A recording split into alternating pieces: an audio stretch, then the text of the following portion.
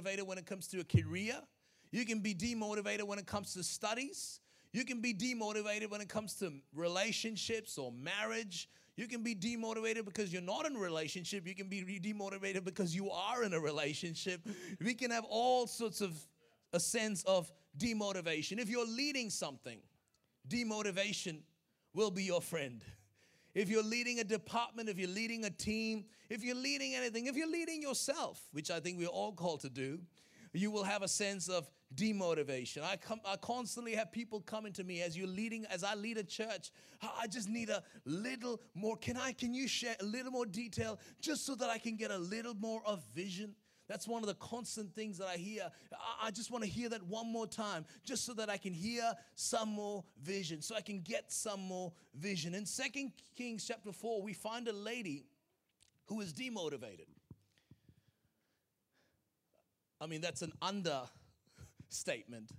She's more than demotivated. Well, let's stop there. Let's find common ground. Who's demotivated? She's at her lowest place. The Bible says that creditors are at her doorstep. The bank's at her doorstep.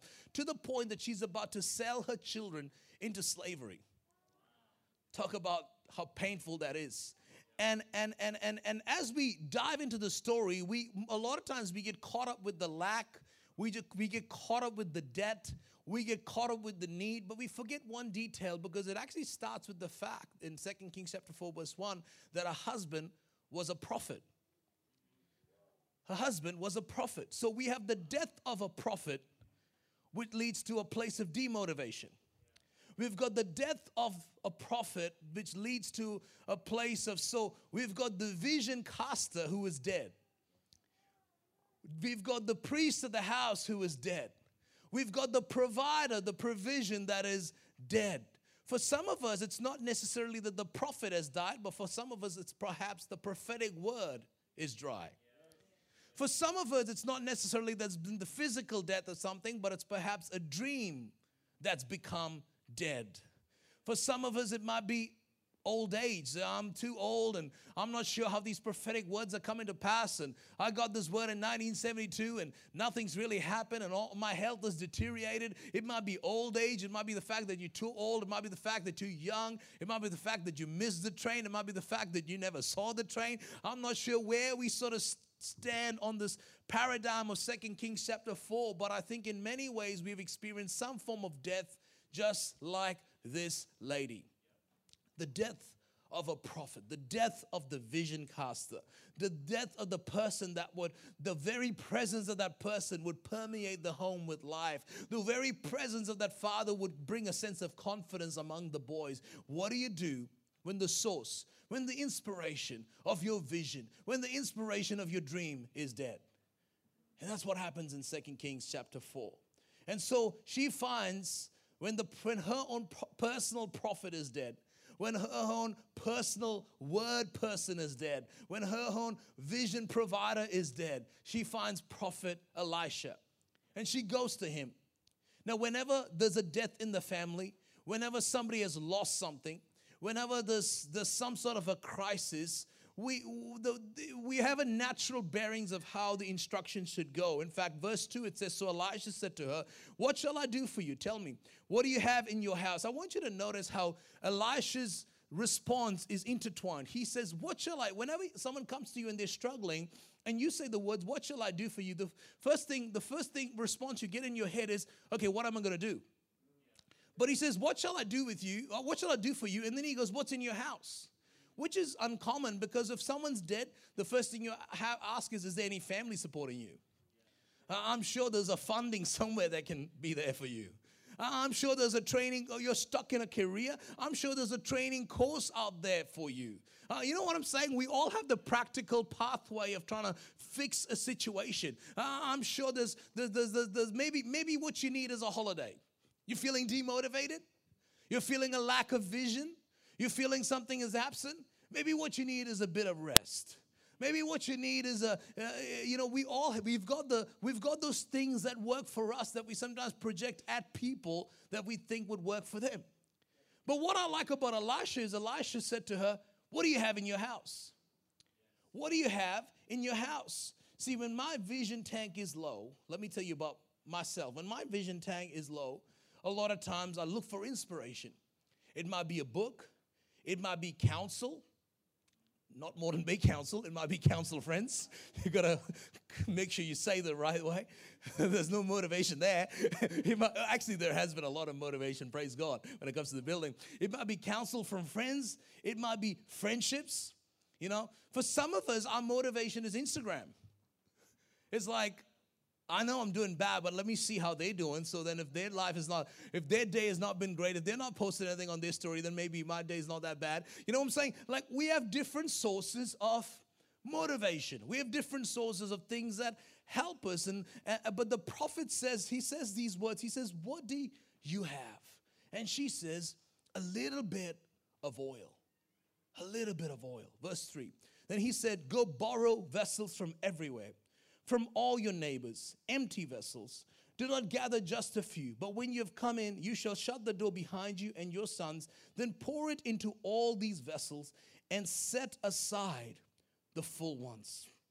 He gives her these specific instructions of going and pouring these oils, of going and borrowing all these cups and all these containers. And I want to share with you how this message was birthed. So Wednesday night I was in worship and I was praying, and I put on a worship video on YouTube. And all of a sudden, you know how sometimes videos just randomly play? And all of a sudden, a video of mine from 10 years ago in Europe plays. I'm looking, different. Hair's a lot darker, a bit leaner, and I don't even want to watch the video. I don't even want to watch the video. But as it plays, I keep listening, and I've got this message going, and there's the interpreter interpreting from me in a different language, and I'm saying this, and he's saying that, and he's saying this and this. But as I was listening to it, let me tell you, church, I'm not exaggerating, but the presence of God descended into my lounge. The presence of God came into my lounge. Begin to fill the place. Begin to fill the room. I begin to sense the anointing. I begin to sense the presence of God. I begin to literally sense a cloud coming into my room. And it was powerful, but it confused me. It confused me because the 10-year younger version of me is ministering to me. So I was really perplexed because I'm not even exaggerating. I'm literally sensing this download from heaven. I'm literally sensing the power of God. I'm literally sensing the presence of God. I mean, I'm being caught up in this. And the whole time I'm feeling awkward because I can hear a version of me preach. And this is so perplexing because I'm just like, God, this is amazing. This is awesome. I haven't experienced this in a while, but let me tell you, I'm sensing the power. I'm sensing the presence. I'm sensing the Spirit of God. I'm sensing this overwhelming sense began to pour on me, and it began to come forth on me. And I just said, what is going on? And I began to suddenly realize that I was pouring my own oil. That I was pouring, the oil was 10 years old, but I was pouring my own oil. Now, you might say you had a YouTube video, but I want to ask you, what's in your cup? Is there oil? Is there residue oil in there that maybe if you start pouring out, it begins to permeate the room? Is there something within you that as you begin to pour forth, that begins to increase, that begins to multiply? Because I want you to notice the instruction the prophet gives her. The prophet gives her the instruction, go into your house, get the oil, and then he says these words, shut the door. And I begin to wonder, why does he say those words? Because I think a lot of times the reason why we struggle to pour what is within us out is because we are unwilling to shut what is behind us. See, the prophet said, before you shut the door, so the miraculous did not happen unless the lady chose to shut the door. I wonder what she was shutting the door to. I wonder if she was shutting the door to the loss of the prophet. I wonder if she was shutting the door to the pain and the demotivation that she was experiencing. I wonder if she was even shutting the doors to the debtors that were knocking at her doors. I wonder what is it that you're going through that you ought to shut the door to. It might be grief. It might be anxiety. It might be betrayal. It might be trouble. It might be fear. I'm not sure what is it that we need to shut the door around us so that God can begin to move within us. She needed to shut the door. I'm not sure if you're really convinced, but I've got a scripture for you. Matthew chapter 6. Check out what it says. Matthew 6:6. But when you pray, go into your room, close the door. Another translation, the New King James says, shut the door and pray to your Father who is unseen. See, sometimes when we need to see vision that is seen, we need to go to an unseen place. Sometimes when we need to see with clear eyes, sometimes when we need to see with clarity, sometimes when we need to see the vision that God has put before us, we need to go into that unseen place. And what begins to happen is this girl goes into then it says, then your Father who sees what is done in secret will reward you. And I began to realize that on Wednesday night, I was in an unseen place. My kids weren't around me. Leah had gone to bed. but I was in an unseen place. I was in an unseen place. And as I was in that unseen place, I began to identify with that lady who found herself in the unseen place. I began to identify with Jesus in Matthew chapter 6, who constantly went into unseen places. See, the reason why you cannot see vision is because you have not been in that unseen place. And the entry point to that unseen place is the ability that we will gather to be able to shut the door behind us to the things in life that hold us back, that keep us ostracized to the things that God has for us, in front of us, for His name and for His glory. If you believe we serve a God who honors us in the unseen places, why don't we give God a clap offering? The unseen places. The unseen places. Can I take a moment to talk about the unseen place? Great things are birthed in unseen places. Whenever God's about to do something incredible, it's not always public. A lot of times it's private. The birth of Jesus happened in an unseen place. David was raised as a king in an unseen place. Moses was hidden as a child in an unseen place. God majors in the unseen realm. We think vision comes from seeing something, but perhaps vision comes from the unseen place. I just need to see it. No, actually you don't. Maybe we need to stop wanting to see everything and know everything. I think we are known as the information age. And I think the danger of the information age is we know too much and we've seen too much, that we think we've seen it all, that we've lost the ability to see into the unseen realm. But the unseen place is a whole different level. The unseen place is where the oil begins to flow. The unseen place is where God begins to rest down His presence. The unseen place is where God begins to birth something. That fasting that we do, that's in the unseen. The praying that you do, that's in the unseen. Your personal time with God, that's in the unseen. It doesn't seem that significant, but let me tell you, great things are birthed in the unseen place. It's the unseen. And it's the unknown. That's why Paul said, for when I speak in unknown tongues, I speak not unto man, but I speak unto God. It's the unseen and the unknown. See, vision is birthed in that unseen place. Vision is birthed in that unknown place. When you begin to speak in that unknown language, when you begin to speak in that unknown tongue, when you begin to speak in the language of the Holy Spirit, it's unknown to many. It's not interpreted by few. But at the same time, here's what I'm trying to say, that when you enter that space of the unseen and the unknown, you break into a realm that only God can pour His presence in. That unseen. My focus for today is to birth a hunger within the house for people to go after the unseen and the unknown. I think we live in a day and age where we want to be seen and known. But can we be a people that will do great exploits for the kingdom of God in unseen and unknown spaces, where when no one's watching, when no one's seeing, when no one's knowing, God's doing a work deep within you, the unseen and the unknown. The unseen and the unknown. The reason it's called the unseen is because not everyone can see it. And maybe not everyone should see it. But the danger we have and the danger we face is we think unless everyone sees it, it's not happening. But the reason it's called the unseen is because not everyone should see it. This is what the prophet said. Get the cups of your neighbor, but he never said to invite the neighborhood. So the miracle may require your neighbor's commitment, but will not require their opinion.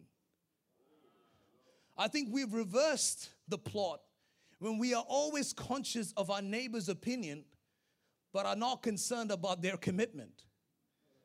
So the reason why things stop flowing, the reason why the oil has stopped flowing, the reason why there's no fuel to the vision, the reason why there's a limitation or there's a drop in the oil level is not because God's mean or God's bad or God's this or God's that. It's because so many times we get caught up in but what is their opinion?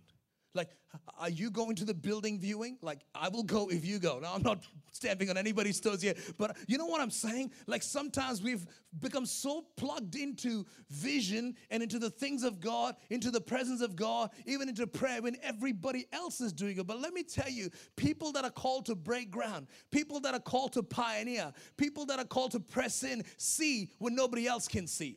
Step in when nobody else wants to step in. And so I want you to understand, I want you to see the tension of this lady.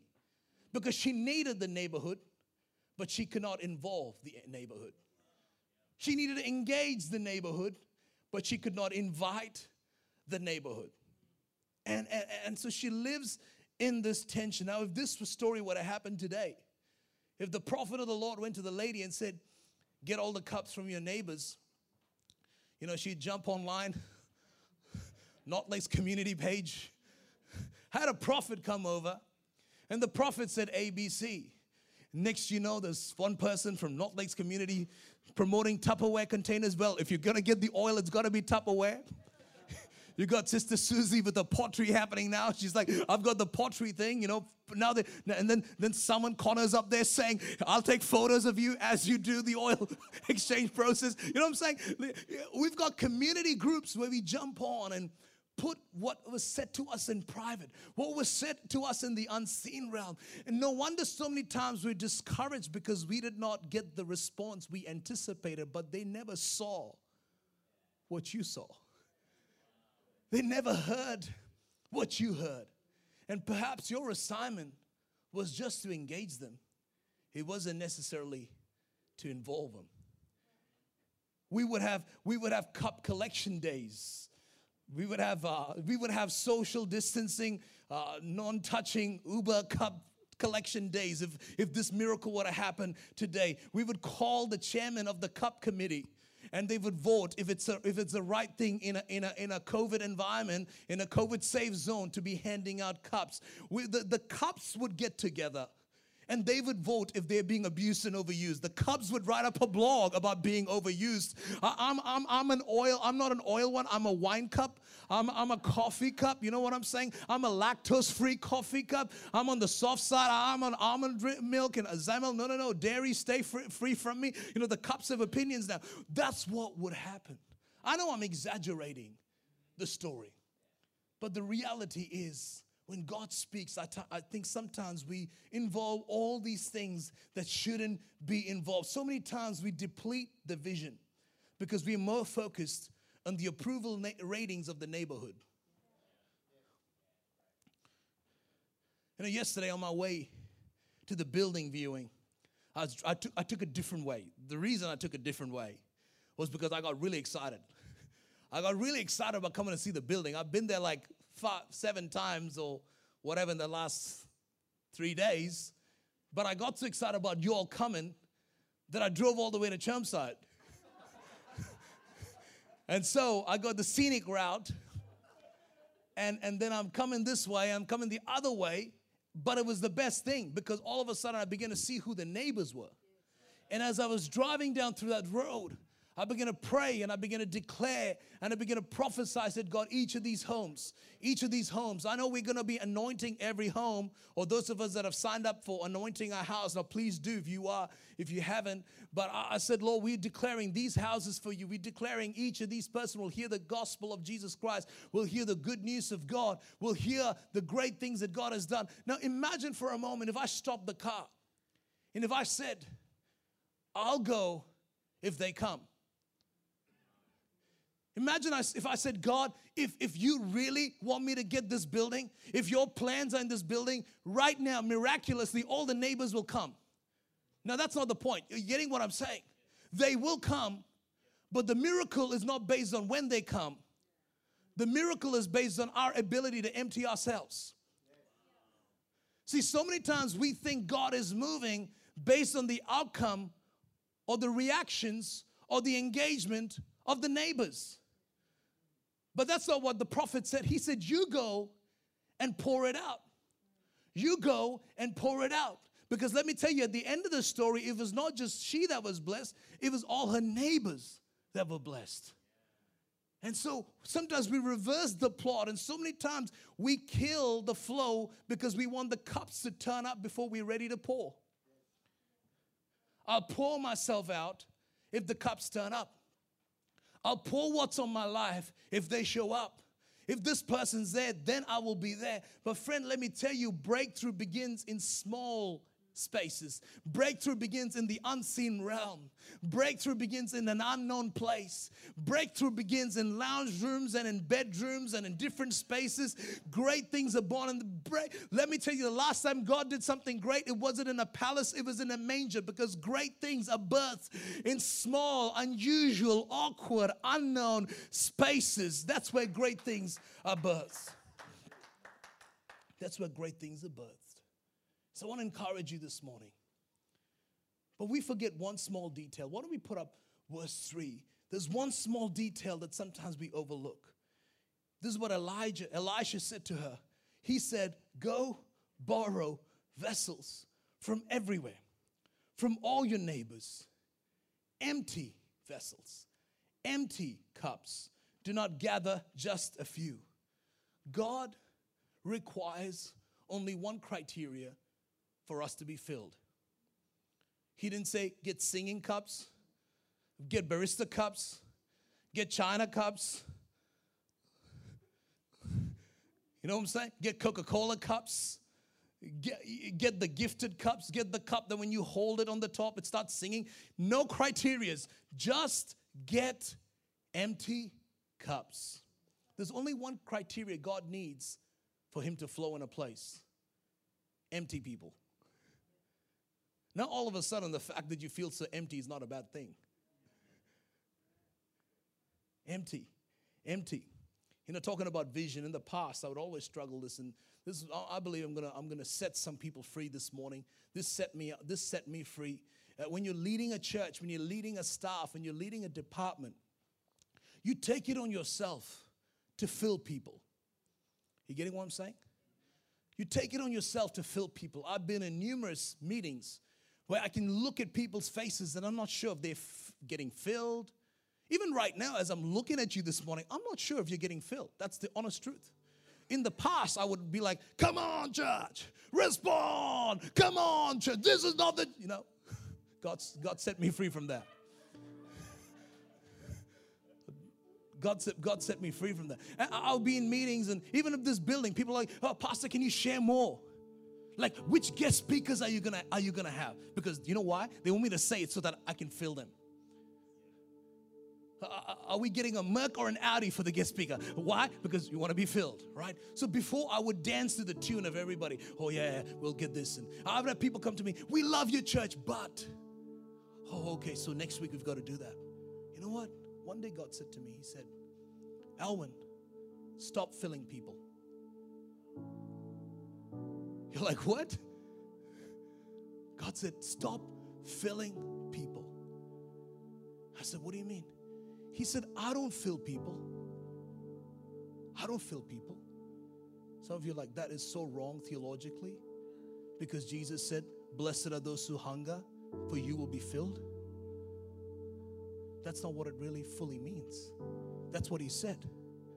But he said, blessed are those who hunger. What is hunger?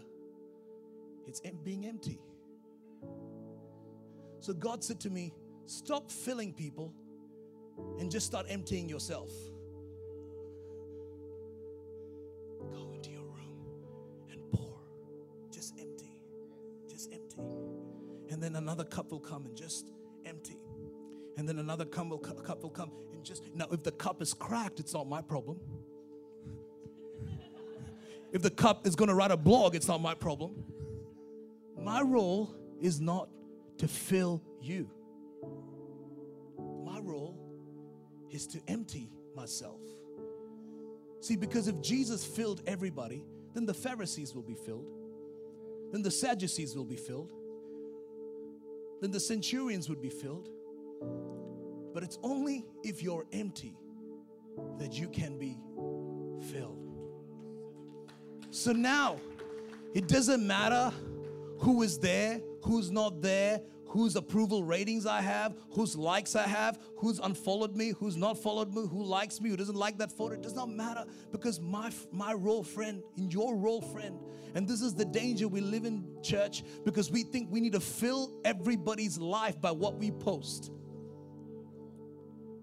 But can I say, can we not be fillers, but can we become emptiers? Because when we empty ourselves, we have a guarantee from heaven that He will fill us. See, now I'm not focused on you being filled. Now I'm focused on me emptying. Because the more I empty myself, it becomes an act of worship. And heaven applauds, and heaven cheers, and heaven comes beside me, and heaven sees my faithfulness. There ain't no Bacardi in here. There ain't no white wine in here. There ain't no Corona in here. There ain't no old whiskey in here. But that which I have, silver and gold I have none, but that which I have I give. Empty myself. I give of what I am. We give of who we are. And when we do so, God brings the increase.